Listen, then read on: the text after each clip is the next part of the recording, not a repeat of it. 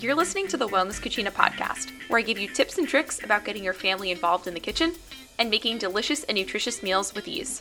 I'm Celestina, a chef, registered dietitian nutritionist, and a lover of good food, especially pizza. We think of holiday meals as a time for families to gather around the kitchen, to gather around a table, to eat delicious food, to have good conversation, and to make memories. So, why should family meals be reserved only for the holidays? What if you and your family could enjoy meals together during the week, throughout the rest of the year? So for many families, the family meal has kind of been put on the back burner. And as long as hungry kids are fed, that seems to be all that matters. Parents may eat after the littles go to bed or kind of divide and conquer the nighttime routine. With everyone in the family having different schedules, long work hours, and early bedtimes, it can be nearly impossible to make dinner, clean up, and get everyone to bed, let alone have time to sit down for a family meal. And prioritizing family meal time can be really challenging, especially with everyone's evening and nighttime routines. But it's time to start having family meals again. Family mealtime shouldn't be a special thing that you only do during the holidays. You and your family can enjoy meals together all year long. I get it. We all have these crazy schedules, whether we're working from home or we're going from one after-school activity to another or we're commuting. But it all boils down to what your family's priorities are.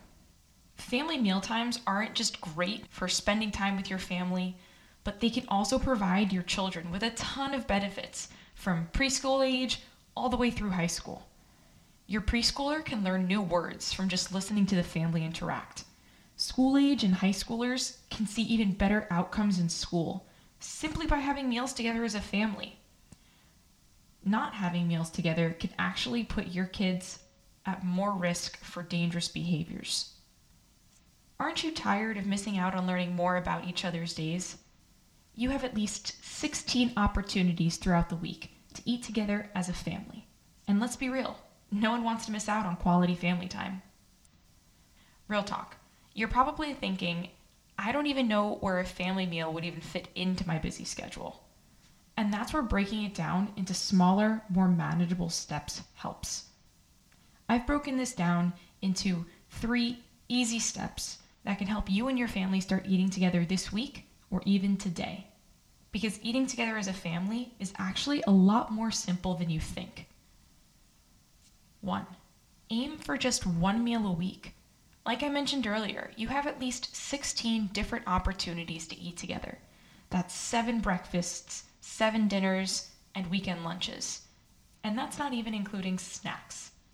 Just choosing one of those 16 opportunities can bring you and your family closer.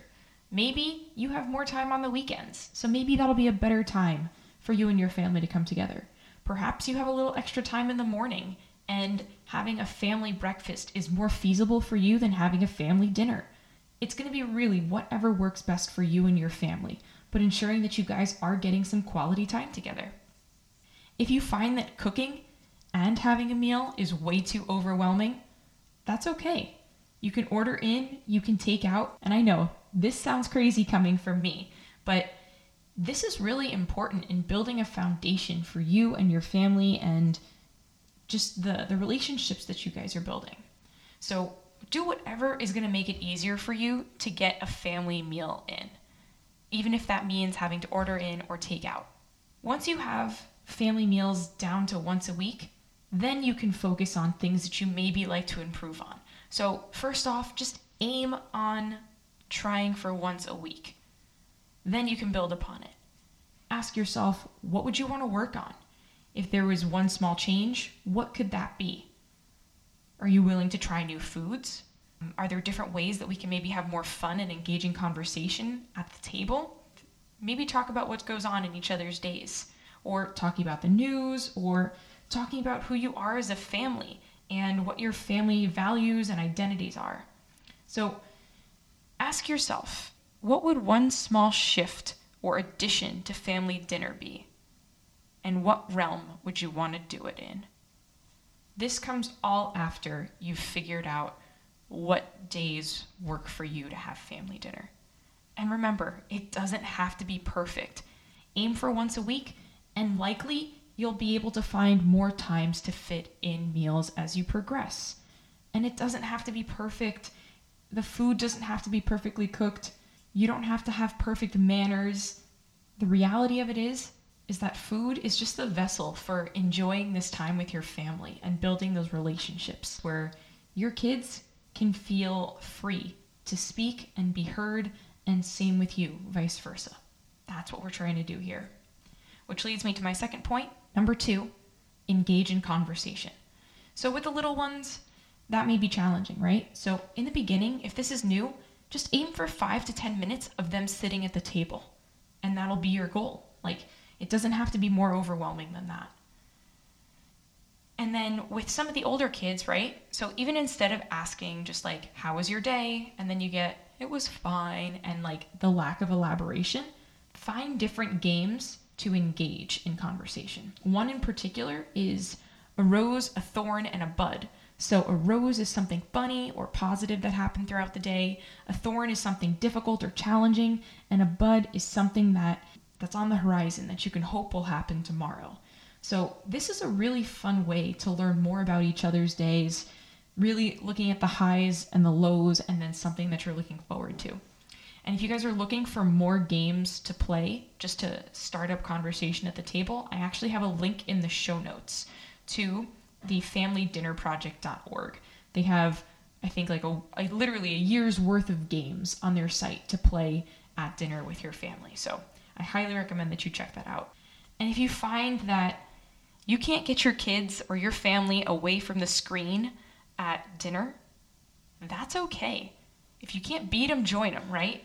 I'm not saying sit there in silence and zone out to the TV, but you can use different movies, for example, to engage. So there's actually one account that I heard a Harvard professor talk about, and she was saying that this dad found it really challenging to get his boys engaged on the weekend for family meals because all they wanted to do was have screen time. So he brought them all into the kitchen. They ended up making a ratatouille over pasta, and then they watched the movie Ratatouille together. While watching the movie, they paused it, they compared what they made to what the people in the movie made, and they had actual conversation about what was happening.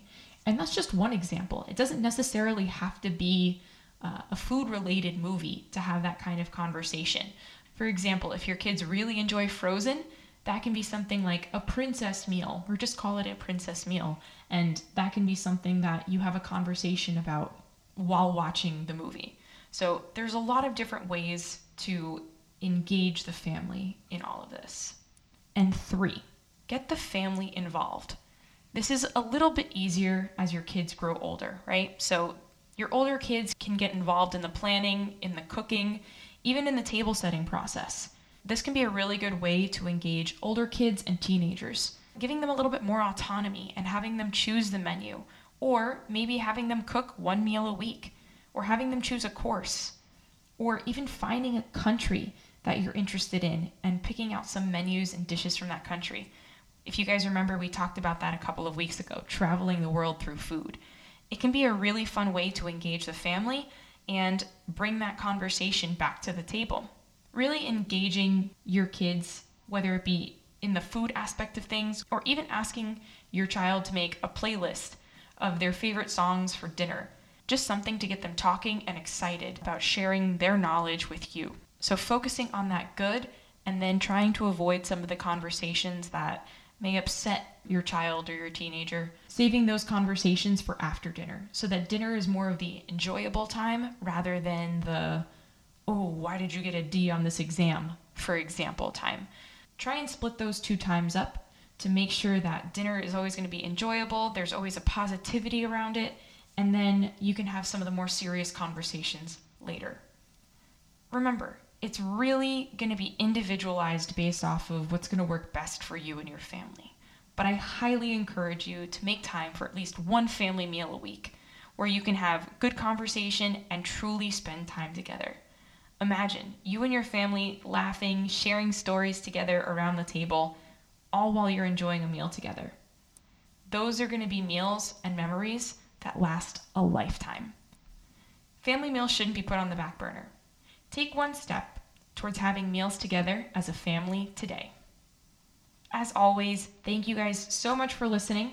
Reach out via email at cburnettiwellness@gmail.com to leave comments or tell me about show topics you'd like to hear. Check out Wellness Cucina's Instagram at chef_RDN for cooking tips, recipes, and IGTV videos that relate to the podcasts. If you're interested in learning more about how you and your family can have time for family meals at home, even with the busiest of schedules, book a complimentary call with me. Link is in the show notes.